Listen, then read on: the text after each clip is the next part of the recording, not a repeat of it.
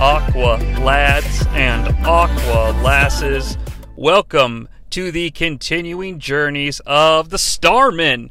It's STARMAN, folks, the show where we take the worst matches in wrestling history, according to Dave, to court, and we find them guilty or not guilty of earning the negative star ranking that was placed upon them by sports entertainment legendary demigod journalist Mr. Meltzer. I am Jonnie Sea. You know that because it's the Aqua Cave. I'm not going to waste any of your time with the intros, but I appreciate you coming back as always. Today we're continuing the -2 star journey. It's part 4. And boy, when you take a look at this list, folks, I'm just telling you now, there are going to be many, many episodes of -2, but that's okay because I love doing it. I know you love listening to it. We're back in the early 90s this go-round. We're going to cover 2 very specific years. Obviously, I guess every year is specific because 1997 is only 1997, for example. So my shtick doesn't work. But we're going to be dealing with 1992 and 1993. So again, continuing our journey. I was going to say our journey in the early 90s, but I said Jurley in the early. It's Jurley in the early. Sounds like it should have been a 1992 New Jack Swing song. Early in the Jurley, going to the dance with my girlies. If I have I let the New Jack Swing coming at you. Alright, I think that's enough singing for now. But we're going to start in the future. Because the past, that being the 2 matches from 1992, not only come from the same event, but man, it comes from a special event in Jonnie Sea's lifelong journey as a professional wrestling fan. So we're going to end with that. We're going to start on Wednesday. Whoa, wrestling on a Wednesday in 1993? What could this possibly mean? It can mean only one thing. It's Wednesday, November 10th, 1993, and it's time to turn to the Beastmaster station, TBS, for the Clash of Champions 25, live from St. Petersburg, Florida. As always, before we go to the judge to present the evidence, we like to give a little bit of context about where this match is trying to come from, and so we're going to do just that. I've been on this kick of sort of like Googling and looking into what was going on in the time in the real world during these shows and matches that I talk about. The number 1 song in America on this date was the fucking power anthem by Meatloaf, I Would Do Anything for Love, but I won't do that. And because I love my fans so much, I will indeed review or take this match to court, even though I don't want to, because who could give a fuck less about this matchup? And you'll know why when I tell you the participants. One of the participants, legend. The other one, It's the case of Ravishing Rick Rude versus Road Warrior Hawk for the WCW International World Heavyweight Championship. Now, I think it's probably obvious that Ravishing Rick Rude is the legend and Hawk is sort of the, I guess a legend in a couple of different ways, I suppose. But I will say this about the Hawkster. Not the Hulkster, the Hawkster. Hawk's devastating lariat finishing maneuver in World Championship Wrestling for the Nintendo Entertainment System was my go-to when playing that game, and so I guess the Road Warrior always has a soft spot in my heart. And Jesus, what a fucking game that was. Did you guys ever play World Championship Wrestling for the Nintendo Entertainment System? I mean, it's... okay, so I didn't play... It's interesting to me. You look at the 2... WrestleMania, the Nintendo game, versus WCW, the Nintendo game. The games could not be more different in their presentation and the way that they approach professional wrestling. And I think it's so indicative of the 2 different mindsets of the 2 different companies at the time. And this is coming to me in real time, so I apologize if it's not coherent. But you think about that, if you ever played WrestleMania for the Nintendo, it's like the moves most wrestlers share the same move sets. Okay, there's not really much customization. The whole presentation of the matches is like a bombastic rock and roll sort of thing. The music changes as the tempo of the match changes. The music are 8-bit reproductions of like wrestling theme songs or Stand Back or Girls in Cars and shit like that. And then random power-ups pop across the screen, indicating that you are not actually simulating a wrestling match, but you're in some sort of fever dream arcade version of a wrestling match. Whereas over in the WCW game, not only is the roster composed of guys who are strangely not these larger-than-life personalities. You've got like Eddie Gilbert, and I'm not throwing shade. It's just like, look at the WCW roster. You've got like Mike Rotunda, Kevin Sullivan, Eddie Gilbert, Michael Hayes, and that's fine. That's very Southern wrestling. And then you've got Hulk Hogan, Macho Man, Andre the Giant, Ted DiBiase, Bam Bam Bigelow, okay. And I'm forgetting some Honky Tonk Man. It's just, it couldn't be more of a contrast, and I think that makes it so fucking interesting. It's not something I thought about, and it feels like an entirely different podcast I should do. And then over on the WCW Nintendo game, you get to pick what moves you want your character to do, and their traditional wrestling moves is like the Cobra Twist, the Backbreaker, like, I don't know. It's very interesting as I'm saying it all out loud. Maybe we'll cover it another time. Clash of Champions 25, though, starts with a great video package letting us know that every title is going to be on the line tonight, and it's got that fantastic Clash theme song. We start the show with Mean Gene Okerlund letting us know that our voices can be heard as long as we're willing to pay for it. Because tonight, you can vote for Manager of the Year on the WCW hotline. Kids, get your parents' permission. Is it going to be Sir William, Missy Hyatt, Harley Race, or Teddy Long?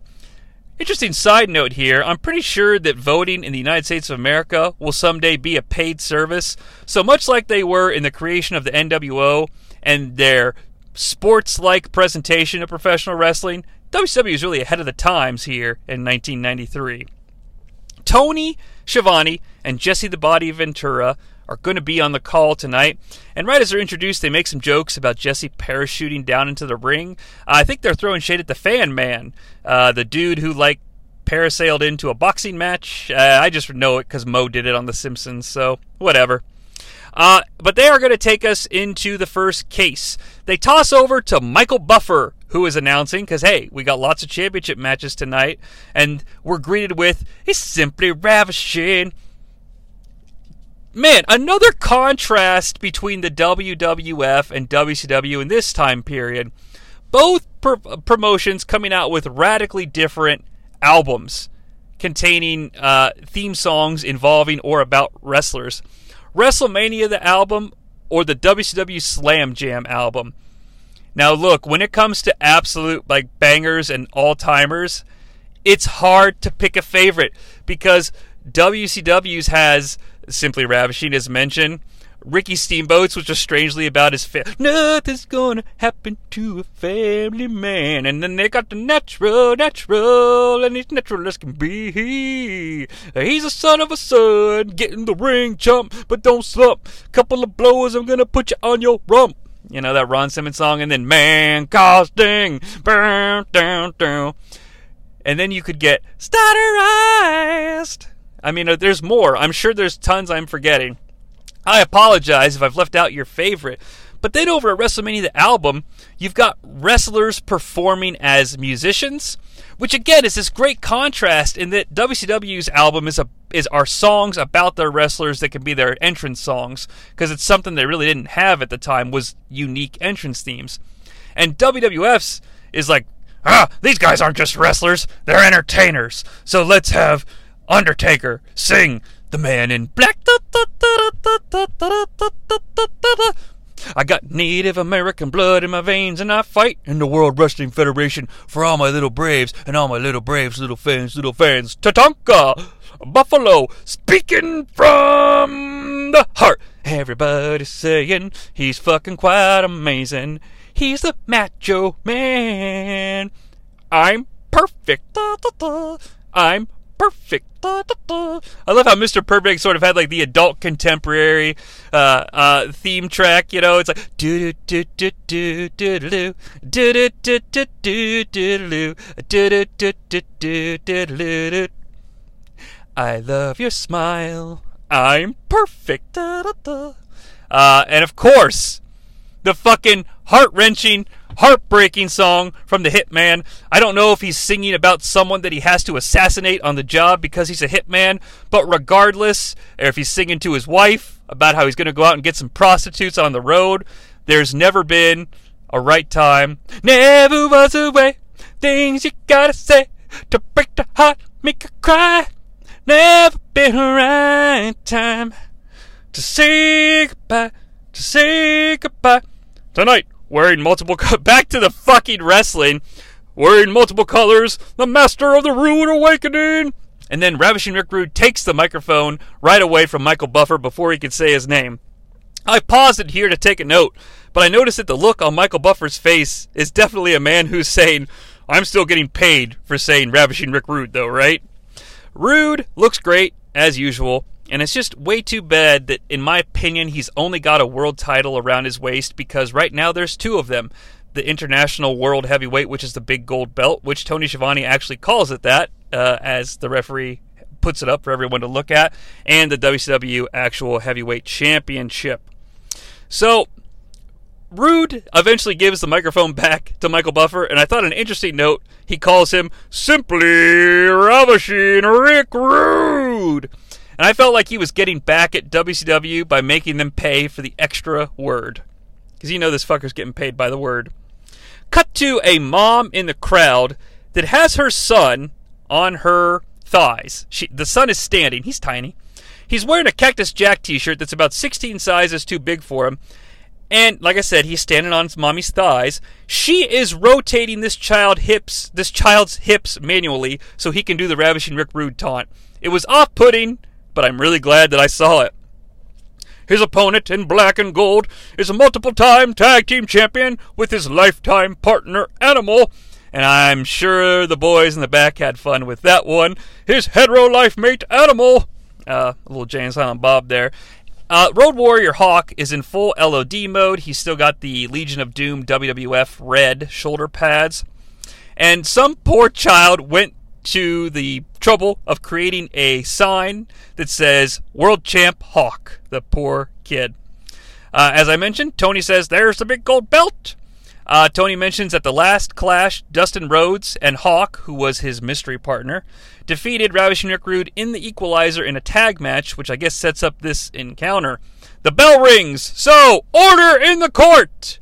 Now, fans, as you know, here on Starman, I just present the evidence that I gathered while watching the match, and I try to use my inflection to let you know if it's positive or negative. So we start with a face-to-face that results in trash-talking, and Hawk audibly says fuck on TBS, so we're off to a fantastic start. Now, this trash talk and verbal abuse leads to a devastating and violent collar and elbow tie-up, so they must have really said some mean things to one another.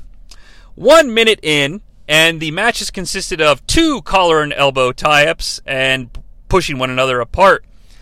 It slowly breaks down into a pose-off, and they have a third lock-up. Luckily, this time, Hawk pushes Rude away, and Rude in classic Rude form does a massive oversell. Now, I don't say that to throw shade at the Ravishing one. He's at least getting over the story that Hawk is a powerhouse, and he should probably not take him lightly. So I appreciate that.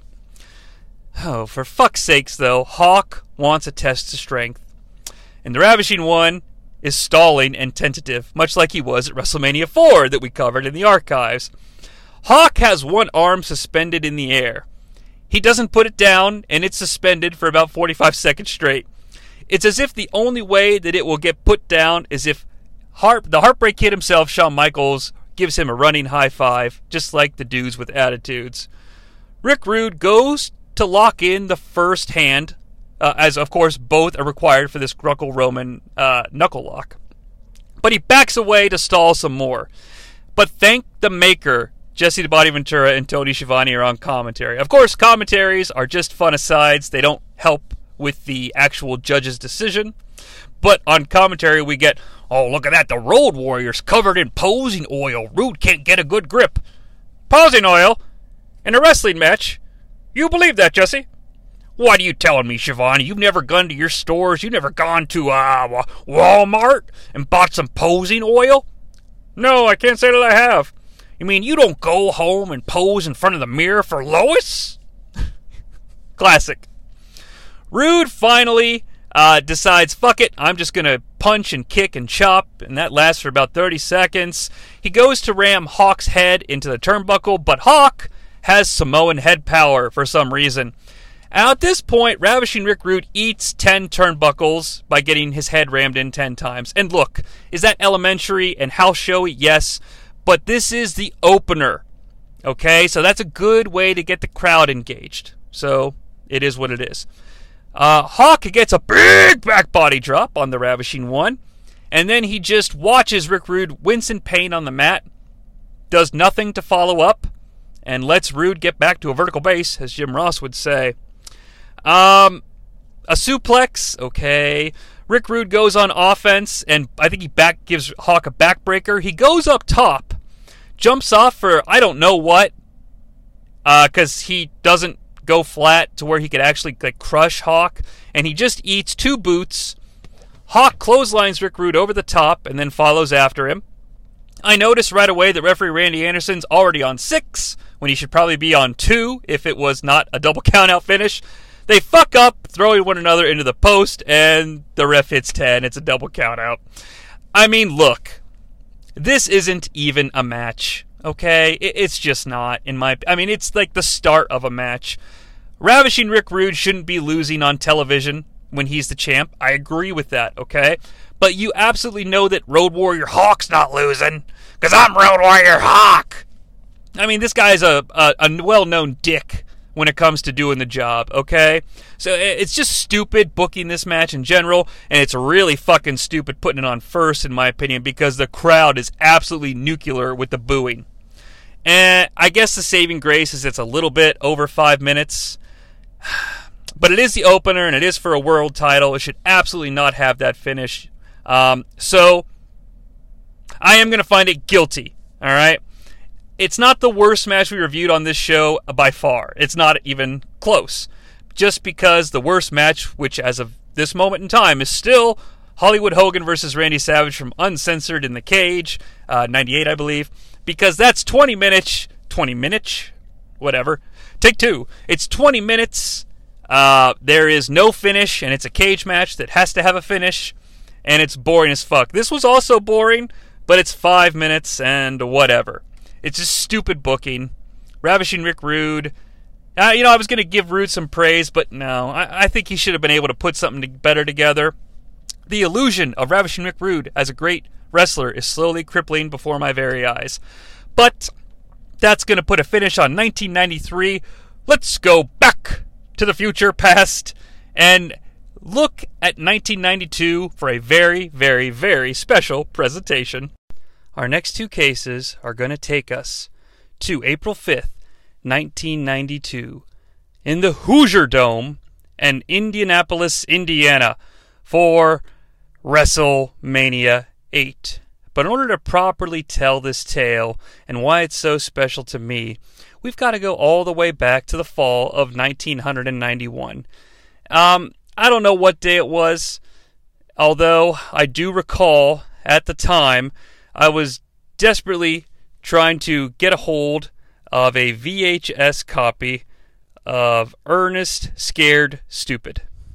Now, I will admit to this, and I don't know why this memory sticks out so much in my brain. No, you know what? Hold on. I don't want to misremember it. I think I was trying to convince my parents to take me to see Ernest Scared Stupid. Because I think that came out in theaters in 91. Anywho, it doesn't matter. Ernest Scared Stupid was on my brain. It was a Saturday, and I know this, wholeheartedly. And my parents sat me and my older brother down, and they said, look, we've got something to tell you. And I was like, oh, Jesus, what did I do this time? And they said, we're going to WrestleMania. And my instant reaction was, what? How? First of all, WrestleMania happened already back in March. Okay? I watched it. I cried when the Ultimate Warrior destroyed the Macho King, and then when the Macho King reunited with his long-lost love, Miss Elizabeth. Excuse me. Anywho, but no, in all seriousness, my little brain couldn't really fathom what was going on. I was like, WrestleMania hasn't even been announced yet. Because, they hadn't on television. I don't recall during WrestleMania 7 there was any sort of grandiose trailer for WrestleMania 8, like they did during the broadcast presentation of WrestleMania 6, hyping that they'd be in the LA Memorial Coliseum. And then they said, yeah, WrestleMania 8 is going to be in Indianapolis, which was only 90 minutes away from where I grew up. And I was like, WrestleMania is only in big cities. And I'm not throwing shade, all right? And I'm not trying to say that I was some sort of brilliant child, but the fact that it was coming to Indianapolis really threw me through a loop, all right? And I had no idea that they had a dome or anything like that. But yeah, needless to say, though, I was fucking pumped, but definitely in disbelief. As the build to WrestleMania 8 started to take shape, I was so fucking excited, especially when they had that special episode of weekly or weekend television, like Superstars, where they showed the number one contender press conference. The number one contender for the WWF Championship has been in consideration for some time. After reviewing careful paper-based documents, we have decided that the number one contender for Ric Flair's WWF Championship will be Hulk Hogan. Yes! Yes! Yes! That's Hulk Hogan being like, yes! That decision was not bogus, in my opinion. So I was stoked that I was going to see Hogan versus Flair, the fucking dream match, alright? Now, I missed the Saturday night's main event confrontation on Fox, where Flair and Undertaker teamed up against Justice and Hogan. So, when I eventually caught back up with weekend television, I was completely thrown through a fucking loop, alright? The fact that Hogan was now facing Sid, I was so fucking angry. But, as a kid, I cannot, rewrite my own mental history. I like the Macho Man, obviously, okay? But I was definitely a Hogan guy first, okay? Now, I will say this, okay? And a fantastic example of brand synergy, and I would love to know if anyone else had a similar experience. I'm sitting there watching Superstars, so I'm assuming it's a Saturday, and they do the whole she was mine before she was yours, and he's got the pictures and everything like that, and I was floored. My heart was broken. I could not believe that Miss Elizabeth would do this, okay? And then, I was distraught. The show ends. About an hour later, my mom walks in and said, hey, you got some mail, and hands me the WWF magazine that contained the photographs, as if to cut even deeper. But I was floored looking back on it that it happened at the same day. That's fucking brand synergy, alright? It's just happenstance, okay? But at the same time, it made everything feel so real, and it's the little shit like that. Man, it's taken me back. And so, the stage is now set. I'm at WrestleMania 8 with pretty fucking good seats.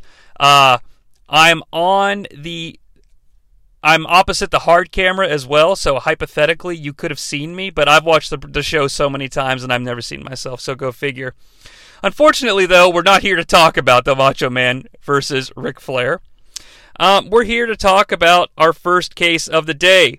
It's for the WWF Tag Team Championships, and it's the case of the Natural Disasters versus Money Incorporated. A little bit of context here before the match starts. Sean Mooney's in the back with the champs, and Jimmy Hart lets the Disasters know that he knows all their weaknesses, baby. Yeah! So he knows that if the earthquake stops moving, he will die, and he knows that Typhoon is allergic to walls, so if they toss him through one, his career will be over. That is a shark and a shockmaster joke for all the people who weren't paying attention. DiBiase says, you don't tug on Superman's cape, spit in the wind, or write checks you can't cover. Nah! Now, I understand the first two as a massive comics nerd and an idiot who has spit in the wind, but what is a check? I don't know what that is. Guess what, though? It's tax time! And that's not an awkward transition, that's just what IRS says. We're not taking you lightly, but rest assured, we are taking you. Great early 90s heel stuff. Kind of reminds me of, we hate to be the ones to say, I told you so, but we told you so. Now to Mean Gene with the challengers. These two men are facing one another, and their guts are facing off in an epic confrontation. When we get to the backstage area for the interview, they're both just making noises like... It may be Typhoon's stomach, though, unconfirmed. They jump up and down and slap one another and basically generically say that they're going to win. And as they slap one another, they accidentally knock Gene's microphone out of his hand, but he catches it, showing that he could have easily been a wide receiver for the Indianapolis Colts. Folks, I want to point you to the Peacock stream. And yes, because Bobby Heenan eventually makes fun of this person, I'm sure it's a well-known moment from WrestleMania history, but I'd completely forgotten about it because I haven't watched 8 in a while. Because I watched it a lot as a kid, as I'm sure you can imagine, trying to find myself. So it's one of those things I haven't watched a ton as an adult. But at 2 hours and 55 seconds, ladies and gentlemen, Mr. Joseph Dierte is in the crowd, all right? Because the camera finds a dude in the crowd that looks like the love child of Vince Russo and Joe Dirt. Because he looks like Russo, but he's got a Joe Dirt mullet. And he has one finger in the air saying that Money Inc. is number one, and the other hand has what Bobby Heenan calls 6 $1 bills, but I went back and counted and looked for folds and creases, and I got $9 bills. But regardless, he's just holding up some single digits, all right? Just some $1 bills. It is the definition of WrestleMania in Indiana. And of course, Bobby the Brain, like I mentioned, throws shade at the dude for just using the ones. He should go back to school and get an education and get a better job. It's fucking brilliant. Here come the natural disasters now. They look pissed. We cut to 2 ladies at ringside. Now, one of them is indeed the crying Miss Elizabeth girl, the crying, well-dressed Miss Elizabeth girl from WrestleMania 7. The girl who's wearing a dress that's too nice for WrestleMania, and she's crying her eyes out with the red hair. There's a woman next to her who's also wearing a nicer dress, and she has a tiny sign. It's just like a college notebook ruled piece of paper that says natural disasters rule. She should be home doing the dishes. She wouldn't have time to make stupid cards like that. What a bimbo. Fucking Bobby's amazing. He's complaining about the noise in the Hoosier Dome. He pulls the old, I can't hear you. The bell rings, so we need order in the court. The Earthquake and Ted DiBiase start, and Quake tosses Ted around like a rag doll. Bobby pops Gorilla by saying Money Incorporated strategy should be to get the natural disasters on their backs like turtles. And you hear Gorilla snicker, and he's silent for a bit. Oh, big double noggin knocker! The heels go outside, and Ted DiBiase faints, leaving already. Like a minute into the match, he's like, oh, this is enough, I'm done with this. He throws the hands drastically, like, enough, I'm done. So it sets the seeds for the ending, so I give them credit for that. Now, Earthquake's with IRS, and they're trading wrist locks, but the Earthquake fucking brought his little time card, he clocked in, and he's here to fucking work. He is elbowing the shit out of IRS's arm and pounding him as soon as after every twist, okay? Earthquake is here. He's fast, too. He throws IRS hard into the corner. Oh, no, he doesn't do it. He tags in Typhoon, and Typhoon whips IRS into the corner. IRS takes a flare flop and tries to slide out the ring, but Typhoon, showing he may have a brain, steps on IRS's tie. It's a gimmick that was used a lot with IRS, but it really works here for me. Miscommunication, though, as Typhoon, Ted DiBiase's hanging on the ropes, and Typhoon doesn't know what to do, so he kind of charges at him and stops. He continues charging forward and tries to throw himself over the top rope, but fails and has to redo it. Later, they throw Typhoon into the ropes for an Irish whip, and he doesn't turn, and he whips facing forward and just walks backwards looking like a fucking idiot. He takes an awkward double clothesline and barely knows how to sell. Typhoon is your disaster in peril. Now look, I want to make this very clear. Once Typhoon tags into the ring, I'm starting to see the picture painted. But I also want to make it very clear that the fucking Earthquake came here to work. Because when he is in the ring, he's moving at speeds a man his size shouldn't, and he is fired up, as Mark Madden would say. All right?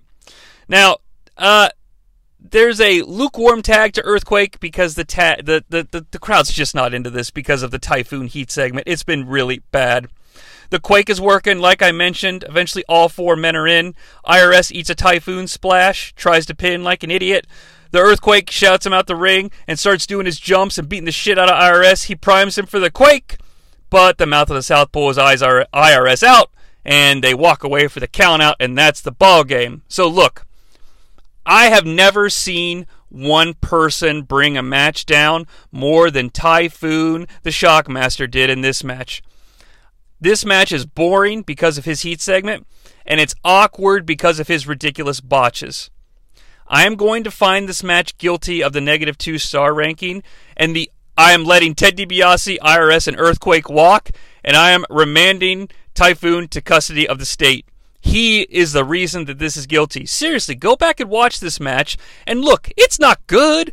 It's not 3 stars. It might be 2.5, your gentleman's 2, or whatever. But if Typhoon's not a factor, this match is fine.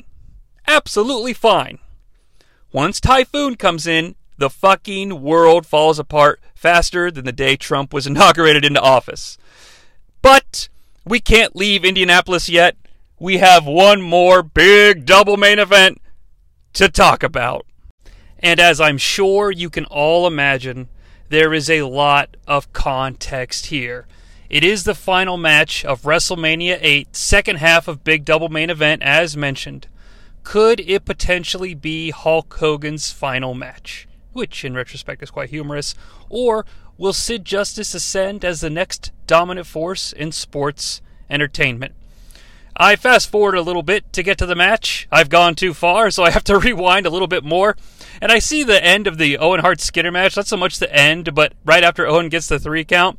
And I love that after the match is over and Owen Hart's theme music is playing, he gets in one more drop kick on the Alligator Man when Skinner tries to confront him. I don't know, it just cracks me up. And the young version of me, who was in attendance, I might add, was super stoked that match was so short because I had zero interest in it and I just wanted the Hulkster. We cut to the back where Mean Gene Okerlund is with Sid Justice and Dr. Harvey Whippleman. Shut up, you fat, bald-headed little oaf! Now, Mean Gene is little. He's a bit of an oaf. He is bald-headed. I don't know if I'd call him fat, though. I'm not sure what his BMI is, because he is a short dude, but I feel like that's a little harsh. And Sid does a really good Sid interview. There's an amazing moment where he's looking at the camera to his left, and I don't recall this happening a ton in backstage interviews. It probably did. If it's just I was paying a lot of attention for this because I knew there was something coming up I really wanted to talk about, so I was really keyed in. And the camera, there's a cut, and he looks to the camera on the right as he says, what does he say? Oh, yeah, he says, Hulk Hogan, I am the master. He says, I'm the master, and you are but the learner, Hulk Hogan. So, is Sid like a massive Star Wars fan?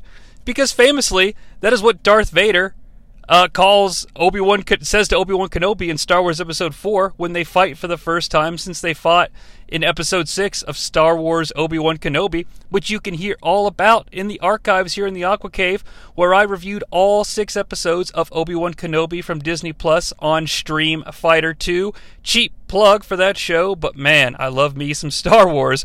And I would love to hear Sid reviewing Star Wars movies. Like, the dude could make a fortune on YouTube with subscriptions and advertisements if he would just give reviews of Star Wars. He'd be like, Sid, what are your thoughts on the Emperor being resurrected off screen? And he'd look dead in the camera and be like, bogus!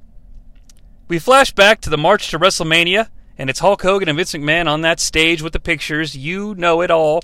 And Vince says, Hulk Hogan, the WWF fans would like to know, unquestionably, is this your last match? Oh, you know, Vince McMahon, that question makes me sweat. Well, get used to it, Hulk, because you're going to be in a seated position answering difficult questions that make you sweat quite a bit in the near future. So go ahead and just get comfortable. I just won't know until I come out of the ring at WrestleMania. Well, I'm Vince McMahon, and on behalf of the World Wrestling Federation, thank you for the memories, either way. We cut back to Sid, who's been watching this, and he yells that it's glorious. And then on the way out, he says, I curse you, Hulk Hogan! I curse you! Now, Two things about this. One, I laughed very hard. I'd forgotten that he says this, and it really tickled me. Like, there's so many... I know Sid's interviews are easy targets, but I liked it, first of all. It made sense, but also his delivery is hilarious. But after I stopped laughing, I really had to think about this. Now, this isn't a spoiler for a match that happened in 1992, but we all know how this match ends, right? With a little bit of outside interference, maybe a little bit of late outside interference, but who's the man that comes down the aisle to interfere? The Voodoo Man. Papa Shango, as Gorilla would say. Well, what the fuck?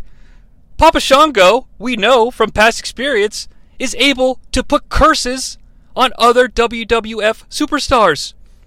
So unless Sid is a wizard and cursing Hogan himself, the dude is telegraphing what's going to happen. And I've never caught that before.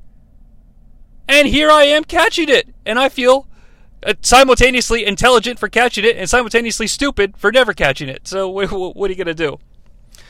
Now we cut back to Gorilla and Bobby, who are not at ringside like they are these days. They're up in a skybox high above the Hoosier Dome.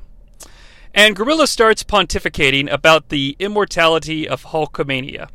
And, he's like, Hulkamania will live forever, blah, blah, blah. Brain, we need to get down to the ring to see if Hulkamania will live forever. And then there's a beat, and Bobby says, "Would you ask me?" Because in the middle of Gorilla's little speech, he does say brain, as if he's going to ask him a question, but there's no time. We have to get to the ring. And Bobby the Brain Heenan, I mean, I'm not saying anything new, folks, but goddamn, he's the best. Now, the Fink is trying to announce that the second half of our double main event is going to be occurring, and he's immediately bullied by alleged Dr. Harvey Whippleman. And Harvey Whippleman delivers this amazing ring introduction for Sid Justice as he comes down the aisle to his fantastic theme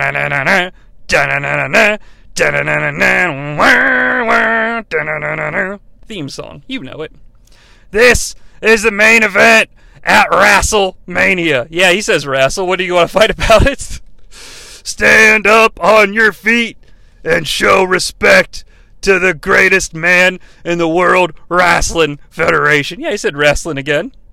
Show respect to the man who rules the world. Now, as he says, show respect to the man who rules the world, you would assume his next words would be Sid Justice. And Sid thinks this too, because he's walking down the aisle and talking to the camera, and he says, Hulk Hogan, you will meet your maker, and his name is... He says, as he says, and his name is, that's when Harvey says, rules the world.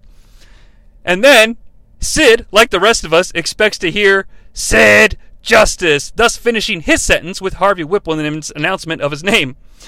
But Harvey just keeps introducing with a few more special words for the Sidster, and so Sid just smiles with a shit-eating grin as Harvey says, show respect to Sid Justice. Straight jacket material, Brain, says Gorilla Monsoon. Now, interesting thing I want to get out here into the wrestling zeitgeist. Man, this arena, the Hoosier Dome, if you will, was absolutely full of heel fans. Now, I was, 92, I'm 9 years old. I'm a fucking Hulkamaniac. I've got a Hulk Hogan, bright neon shirt on. I wish I could share it with the rest of you, because I was 1992 in a nutshell. All right? But as a kid, when we got there early and people are walking around with their big signs and stuff like that, I was so disheartened that there were heel fans. There were lots of Ric Flair signs and lots of Sid Justice signs. And I was like, why? What's wrong with liking Hulk Hogan? Why don't they like the Hulkster? And it's interesting to me in retrospect, because we do see a massive, right on the hard camera side, Sid is the master and ruler of the world. So, and now I understand and respect where these people are coming from, even just watching this quick 5 minutes. Sid is absolutely the cure for the common Hulk Hogan problem. And I mean that. I absolutely understand why smart fans, or just older teenage fans, would have been Sid marks. It makes complete sense to me, and I get why they were tired of the old vanilla babyface Hulk Hogan presentation, and I'm here for it. You know, I kind of love how, you know, being able to look back in retrospect and age gives you a little bit of better understanding of things. I don't know. It's silly. We're just talking about professional wrestling, but I like it, and I like it a lot. Bobby starts talking about how he heard Gorilla Monsoon talking to a reporter the other day, and Gorilla called Sid Justice Psycho Sid. And I just love that little breadcrumb.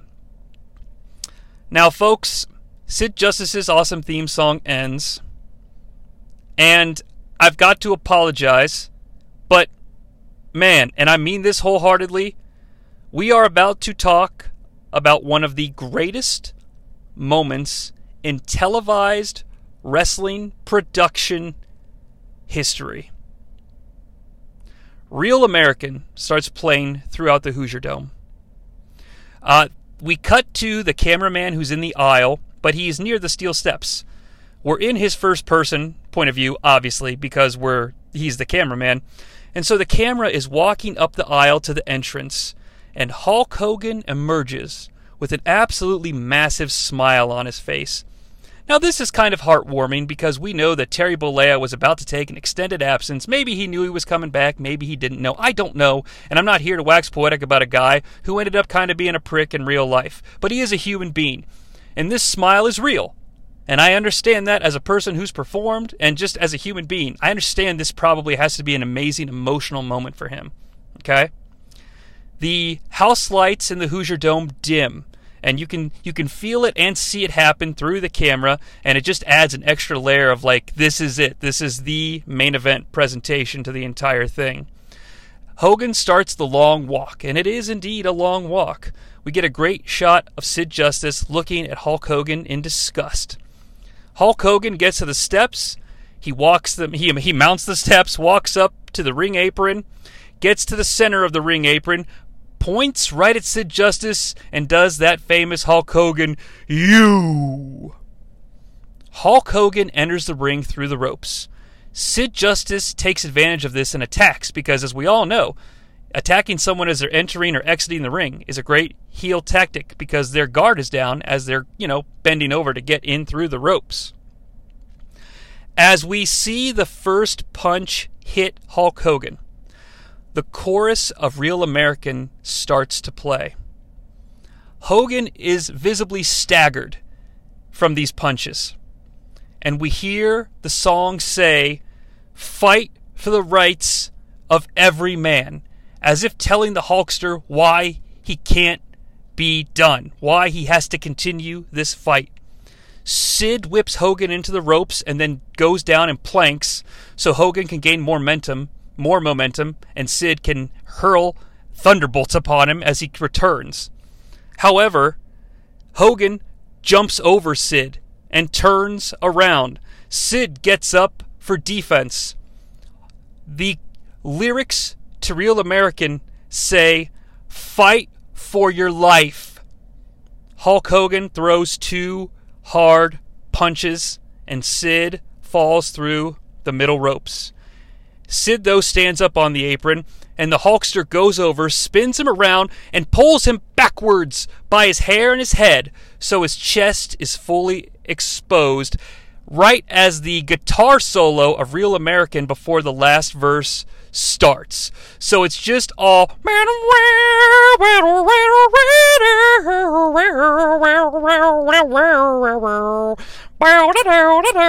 I'm not going to do more, but you know what I'm talking about. Hogan cups the ears, looking for the fans' approval. They certainly give it. A big punch is delivered to the chest of Sid Justice. Sid goes down to his knees, gets back up. Hogan runs at him and hits a clothesline as Sid falls completely to the outside and runs away to confirm with the doctor. Hogan turns around and faces the camera and rips his shirt, as the song tells us that the Hulkster has got to be a man and he can't let it slide. I am a real American. And it's that crazy last chorus where it's like, American! Fight for the right! Yeah, and he rips the shirt. The camera slowly pans backwards to a more wide shot. We can see the hard cam side and all the fans are on their feet and they're screaming. Hogan's standing in the middle of the ring. He does the thing where he finger cups all four sides of the ring in fast succession, like, wah, wah, wah, wah. Gorilla Monsoon doesn't so much yell, but says loudly enough so we know Hulkamania is alive and well. The crowd goes banana. One more time for some ear cups. The song dims, and the bell to begin the contest rings. Unbelievable. And I mean that wholeheartedly. Music is such a powerful element in visual storytelling. We talked about Star Wars earlier, and I'm just coming up with this example off the top of my head, but it's something that gets me every time. You know, when Luke Skywalker is flying down the the fucking crevice of the Death Star. What the hell is it called? The trench. When Luke Skywalker is doing the trench run in the Battle of Yavin 4 at the end of Star Wars: A New Hope to blow up the Death Star, he shoots the missile. Well, first of all, the music's intense, and then it dims and plays the Force theme, and use the Force, Luke. The music is what's doing it. Now, everything is doing it, but without that music, it's not the same. He shoots the missiles. They go in. They fly from the Death Star. The timpani, boom, boom, boom, bum, bum, boom, boom, boom, boom, boom, boom, boom, boom, boom, boom, boom. And they start to fly away. Bum, bum, bum, bum, bum. So obviously, I've made my point. The music adds so much to visual storytelling. I don't know if this was planned, but the happenstance that matches the lyrical components of the song with what is actually happening in the ring, it's a beautiful accident that happens sometimes in art. Now look, I am not going to die on the hill that professional wrestling should be regarded as high as other art forms. I don't know, maybe it should. I'm not here to throw shade or anything like that.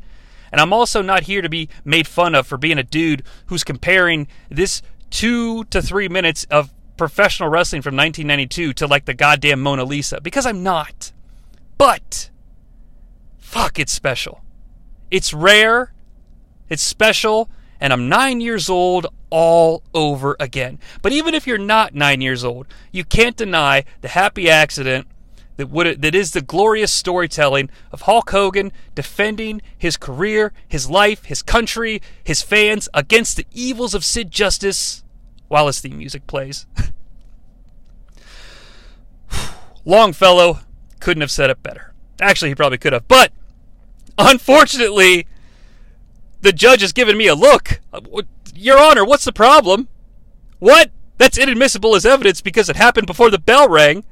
Fuck! Alright, now let's talk about the actual match and see what the verdict will be. Sid is still outside recovering from the musical assault of the Hulkster. Eventually, he comes back in and we get started proper. Now, the crowd is absolutely nuclear. Okay? So this is theirs to lose, that being Hogan and Sid. Alright, they have them in the palm of their hands at this point. Now, Sid strikes first, but unfortunately, all he does is kick, and then like a face pull maneuver. Not exactly hot. I would expect Sid to sort of come in as this giant rage monster that tries to overpower Hogan by murdering him. But that's not the choice that was made, so whatever. These guys, it's clear they should have never slowed down, in my opinion. Another kick by Sid. And I get that he's angry that the crowd loves Hogan. But come on, man. I don't see that you're actually angry. Like, I see you're like distraught. You're like telling the crowd to be quiet. But I feel like these kicks aren't really showing me how angry you are. Now, an unfortunate moment here at the get-go where they redo the spot from the musical battle where Sid whips Hogan into the ropes and Sid planks down, Hogan jumps over him, Sid stands up, and Hogan punches him out of the ring. I mean, they redo the whole thing second by second, moment by moment, to the point that Sid even falls out of the ring, I believe even on the same side of the ring. And Sid takes a walk. However, it's clear as day that it's duplication to me with the eyes that I have on this thing, but the crowd is absolutely just loving it. And I kind of don't blame them, and I see where they're coming from. And speaking of seeing where you're coming from, the way Sid's playing it now, I'm actually kind of starting to find it interesting. It's almost as if the Sid character, or at least the way that Sid is playing the Sid character, God forbid, how many layers of inception are we going to get into on this thing? But hear me out before you think I'm crazy. It's like the Sid character doesn't actually believe his own bullshit. Like, it's like the way he's walking around outside the ring is like, oh my God, not only is he beating me, but everybody's going to find out I'm a fraud. Dr. Harvey, help me. And I'm not saying that to be silly. That's just kind of the vibe I'm getting. Like, Sid's confidence is absolutely evaporated because he doesn't want to be exposed as a fraud. It's weird. It's interesting. I don't know. It's something about watching the way that he's doing this. The idea of restarting this match is sound because Sid comes in and they sort of face off again, and again, the crowd is absolutely nuclear. The idea is sound, but the methodology chosen is a test of strength. So, I'm kind of on the fence about that decision. Before Hogan commits to the test of strength, he looks up to the sky, consults Jesus, and then he strangely rubs the ring ropes. But he does agree, and that's not a joke. That happens. Go back and watch it. Now, regardless of my thoughts or comments on what I said about the test of strength not being the best way to sort of get this thing restarted, let the record state that the crowd is still absolutely nuclear and they haven't stopped this entire fucking time. And that includes Hogan fans that are either cheering for him when he's punching the few times that he has, or when he's trying to fight back against Sid, or the Sid fans when Sid is absolutely destroying Hogan on offense with those kicks I was talking about. The Sid fans are visible, and they're interesting and kind of fun to see. It reminds me of like watching a match with Cena when he was hated because he was hated, not hated because we love to hate him and we want to hate him, and us hating him is showing him respect, if that makes sense. So I just kind of love seeing that happen organically when I was too young to understand what was actually happening. And we're in this we're in this test of strength, and you know what? It's not awful because it's not that long.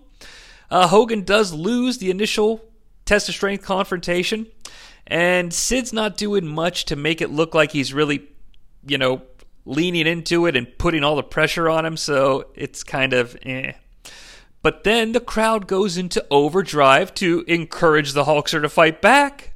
And fight back he does. He gets halfway up, and I was thinking to myself, don't go down, Hulk. Like, if I'm in the ring, I'm thinking you get back up and you get some offense in to keep them nuclear. But the workers inside the ring, the professionals, they go a different direction. Let's see if it pays off. Hogan does a second comeback, and the fans don't bite as hard, but they still bite. So, okay. We'll go with this story, Terry. During this whole thing, there is a fan who's not in the front row, but they're not too far back, and they're wearing a Washington football team jersey, which is irrelevant, but it's a way to easily identify them. They're just so much fun to watch during this match because they're up and down, up and down, up and down. Hogan breaks free of the test of strength and hits a really big clothesline on Sid. And he starts to get a little bit of momentum. The crowd's nuclear. Good call for the story of the match. Harvey jumps up on the apron, distracts Hogan, and this allows Sid to come behind Hogan, kick him, and then when Hogan is in the center of the ring, Sid delivers a ridiculously awesome early 90s version of the choke slam. Now, I'm not saying all early 90s choke slams look like this.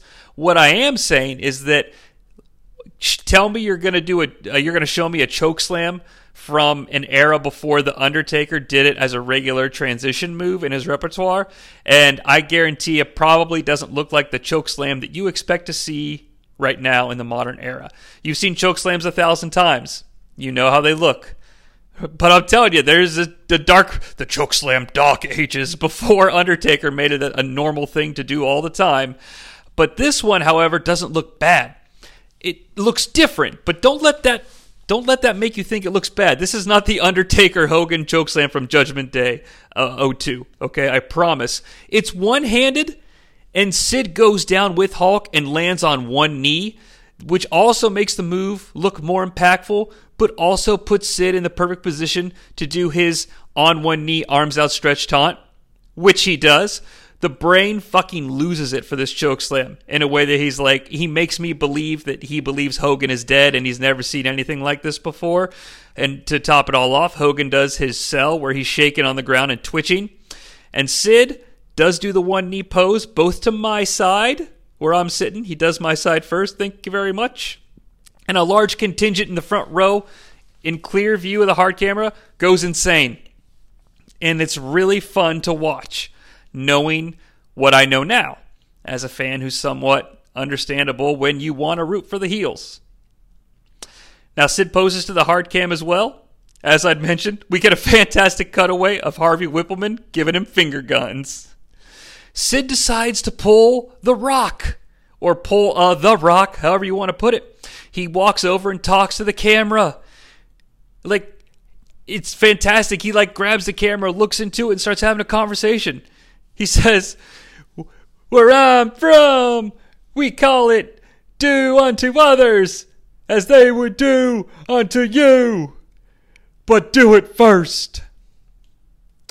And this whole post-chokeslam sequence is super entertaining. Objection. Whoa, counselor, what's the problem? What did I say? What did I do? My objection is this. Yes, everything post-chokeslam has been awesome. But I feel like if you want to look at this from a perspective of it's important to win, I feel like you just missed your shot to pin Hulk Hogan at WrestleMania. You know, I mean, because Hogan's still shaking dead, twitching, even after, Sid delivers his soliloquy. Okay, so I don't know. I don't know. I'm not in a position to say. Now, as Sid walks back over to resume the match and grab the Hulkster, there are two fans in the pretty much front row who are doing the delete symbol at him. I don't know if they're supporting the Sidster or if they're angry at his violent chokeslam, but they're literally, it's a man and a woman, I believe. They're right next to each other, arm to arm, and they're doing the delete in opposite directions of one another. You know, the delete, delete. Well, I'm doing the hand. You can't see me, though, can you? I forget it's a podcast. My bad. But they are doing it. Now, Sid decides to follow up from this God-shattering chokeslam, okay, by kicking Hogan a few times. All right, well, it is Sid. And then Hulk eventually falls outside the ring. Now, Harvey is talking to the ref, wondering why he's not counting faster, but he's not actually doing it for that purpose. He's actually doing it so Sid can hit the Hulkster with his doctor's bag. And you know what? I'm into this. This is kind of a weak foreign object, I will say. I want to make that very clear. But this is a great time in the match for Sid to start cheating, because the Hogan fans are in a frenzy wanting to get Hogan to come back from the killer chokeslam, which is unlike anything they'd ever seen. And the Sid fans, who are already all riled up because the heel is winning, are just going to get into it even more. And then the Hogan fans are going to want to counter that, and then rinse, repeat, and rinse, repeat, and we're yelling and screaming and yelling and screaming, but we're yelling and screaming because we're entertained. And they're not doing anything grand, or anything that I wouldn't say isn't just sort of, I don't want to say it's obvious, but I know they're not doing crazy stuff, but these guys know what they're doing. I'm sorry. They do. They know what they're doing. They go back inside. This is pretty much my big with the match. Even after I just said these guys know what they're doing, I can still learn how to speak English. Sid does a nerve hold. Here's how I know they know what they're doing. The crowd is still willing to cheer for Hogan through the entire nerve hold. Now, this nerve hold comes in two sequences. The first sequence is about 30 to 32 seconds, and the crowd's nuclear. Sequence 2 begins, and this is the sequence that involves Hogan, sort of getting a little more loose and getting a little more comfortable, and Sid needs to get a little more comfortable too, and Sid gets down on 2 knees, and Hogan is basically just taking a nap on Sid's knee, all right? This sequence, It's a little bit longer than the first sequence. Dave/Earl/ I don't know which one, Hebner goes in for the arm drops. Of course, the crowd goes insane when Hogan's arm doesn't drop for the third time. Sid cuts off this fire-up sequence with the sidewalk slam, or vicious side suplex, according to Gorilla Monsoon. Sid issues the last rites and hits the powerbomb. Now, this is interesting. It's an interesting powerbomb. Sid goes down for the powerbomb with Hogan. He drops to his knees. Now, that's not Sid's powerbomb, and that's certainly not what he was doing on his jobber death squad, run up into WrestleMania. I would imagine he's doing this to protect the company's investment, but it does not make Sid look dominant. And this has got to piss off the Sid heel fans, I believe, probably, and maybe make them less interested. I don't know. Plus, I could already hear Terry in the back. Hey, Sid, brother, yeah. All right, we ready to do this? Hey, look, brother, I'm not going up for that power bomb if you're not coming down with me, dude. All right? I got to go with Brooke. And I got to go make my new movie, Rough Stuff, according to Coliseum home video clip that I filmed for WrestleMania 8, dude, at the WrestleMania brunch biceps, dude. Yeah, I'm making my movie called Rough Stuff. It will later be, of course, known as Mr. Nanny. But don't kid yourself, folks. If you watch the Coliseum home video version, he definitely says, I'm getting ready to go with Brooke on the set of my new movie, Rough Stuff, dude, and I'll be back after that. Not that that's any sort of revelation. You could just fucking Google Mr. Nanny and see that it was called Rough Stuff. But I knew that before the Internet Movie Database told me it was some trivia. I just know that off the top of my head from watching the Coliseum home video. Spoiler alert, Hogan hulks up after the 2 count from the powerbomb. Now this is interesting. Normally you would think I would say this is business exposing, but hear me out. During the Hulk up sequence, Sid eats 2 turnbuckles to the face and a big boot. During each one of these sequences, the Sid crosses center ring when Hogan's either dragging him to the turnbuckle or whipping him into the ropes for the big boot. Each time, Sid makes sure to check the entrance. We know he's looking for Papa Shango. He's trying to make sure the cue has been hit, because we're coming up for the time where Shango needs to lunge into the ring and, break up the pin. So where are you? And I want to present that as evidence, not that it's a bad match, but evidence that I know Sid gets a bad rap for kicking out here in a second, but Sid is the one in the match. I don't know if he's communicated this to Hulk or not, but if you're in a play and someone forgets their lines, you can't just stop the show. All right? So if Shango's... Now, granted, you would say, well, Harvey Whippleman, if he saw Shango wasn't there, should have dove in the ring. Okay, that's fine.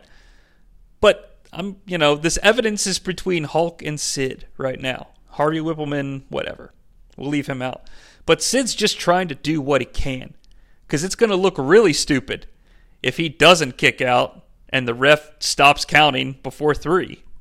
I don't know. Plus, the owner... the promoter wants it to end by DQ. So you've got to do what you can to protect the owner's creative vision because you work for them. All right, I've said my piece about it. Leg drop, 1, 2, Sid kicks out. Harvey stands on the ring apron and then gets tossed by Hogan, and for some reason the bell rings.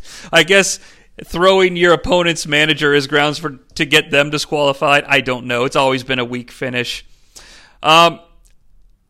Normally, that's where I would stop. And that is where I'm going to stop when I render my verdict. I promise. I'm not letting the beginning or ending influence the verdict. We get a great behind-the-shoulder view of Papa Shango running out to the ring. And the way that he has, his arms stretched out, and he's kind of going slow and waddling. And to cap it all off, Gorilla on commentary goes, Papa Shango, where's he going? I believe that the Papa Shango character may indeed be lost. Because he doesn't really belong here with these 2 other characters, and I just feel like he's lost because he's late. It's tremendous. Of course, they beat up Hogan. The Warriors music hits. Warrior sprints down the aisle. It's the Ultimate Warrior! We get the distraught Bobby the Brain Heenan, who doesn't know what's happening. He can't hear you, Monsoon, of course. And for some cosmic, amazing reason, the Warrior, much like Hogan before him, is completely in sync with his music. His feet are hitting the ground with the drums of the Warrior theme. He sprints, dives in, and he pumps his arm like 3 times with the drums of his music, and then he breaks into his attack sequence. I just don't know. Like, look, it's just a man running down a ring and then hitting another guy. It doesn't sound glorious when you think about what it is, but for some crazy cosmic reason, it's perfect. I don't know how to describe it. Eventually, the heels, leave and abscond. The day ruined for them. And, the good guys pose. There's a fantastic moment where Hogan calls for a sign to be brought into the ring, and it's a sign that someone's had in the first couple rows that says, "Bring back the Warrior." I think it's a golden call from Hogan to get it and flash it in the ring. But in the build-up to this and around this, you kind of get to watch Hulk Hogan direct Jim Hellwig in the ring, and it's very... I just found it insanely interesting as a side note. I love sort of watching Hogan do his thing because he's clearly the master at the time. And I love him just giving stage direction to Warrior and sort of ordering him into play. And I don't say ordering like he's being a dick. It's just like he's directing. He's a director, And obviously, I think, you've probably picked up through my communications, I enjoy film directors. And so I like watching Hogan direct. It's fun for me. Their interactions, though, are priceless. Because they have to just mime things real loud. And Hogan's like, "Whoa, dude, you saved me." And the Warrior's like, "I did," with his Warrior pumps into the air. And then Hogan's kind of looking around like, "Oh, I didn't get the 1, 2, 3, but what do you want to do, dude?" And the Warrior's like, "I don't know, pose?" But he doesn't say, "I don't know, pose." He just sort of makes a little pose motion and shrugs like, "You want to pose?" And Hogan's like, "Yeah, dude, let's pose." Oh, God. I love it so much. And watching the Warrior try to do Hogan's ear cups is amazing. Eventually, the pyro hits and blocks my real-life view of the show, and the whole pay-per-view goes off the air. All right, so I appreciate you letting me lean into that one. Obviously, it's got some sentimental value, but I'm taking all that away because keep in mind, I haven't watched this match in a very long time. I would say maybe even since I've had kids, which is like 12 years. All right? And I am going to render a verdict on the match and the match only, and then I'm going to make a statement.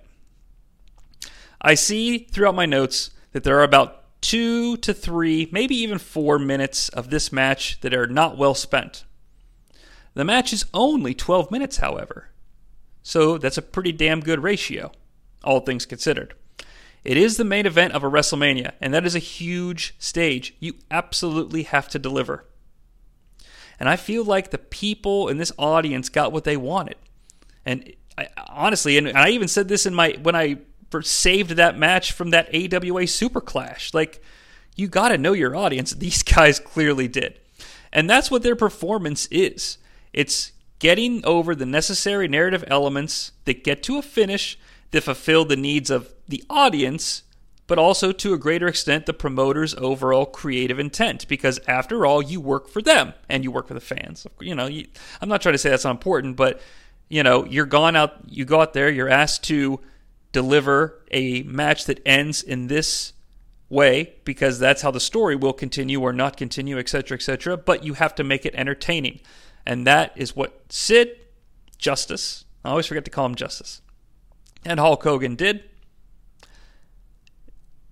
I am absolutely finding this match not guilty, and I'm dropping all charges, and I'm only considering the bell for that. -2, are you fucking kidding me?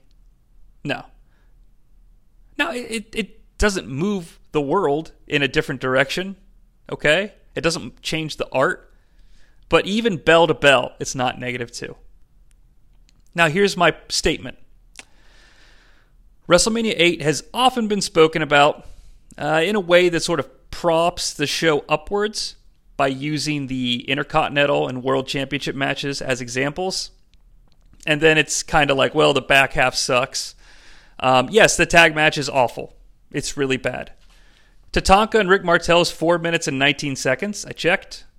And the Rocket and the Alligator Man is 1 minute and 19 seconds.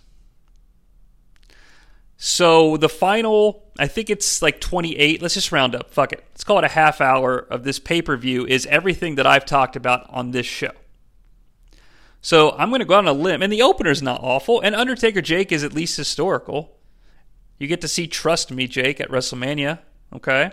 And Ray Combs? Come on. No, don't get. It's just the survey. Don't get mad at me for liking the Ray Combs part. It's just what the survey says. And this last 30 minutes should become a larger part of the discussion about WrestleMania 8 and how it should be ranked in the pantheon of listing of WrestleManias, and not in a way that's used as an excuse to keep WrestleMania 8 lower, but as a reason to actually start propping it up higher. And that ends my statement, and that means it also ends this episode of Starman. It was a fun journey. It took me back, and I absolutely did not think I would enjoy the Hogan Sid stuff as much as I did. I knew that the musical sequence was something that I remembered, but remembering it being that perfect and harmonious, and then the match being not bad, and then the ending sequence being strong as well, I gotta say, this episode of Starman, I think we can end it the best way I possibly know how, with one of my favorite phrases from wrestling-related paraphernalia. Wrestling for the Nintendo Entertainment System, or Pro Wrestling, I think the game is called. And leave you with the quote of the best wrestler in the game. A dude who's actually named Starman, who's wearing a fucking Star Lucha mask. And when you win with Starman, he simply says, a winner is you.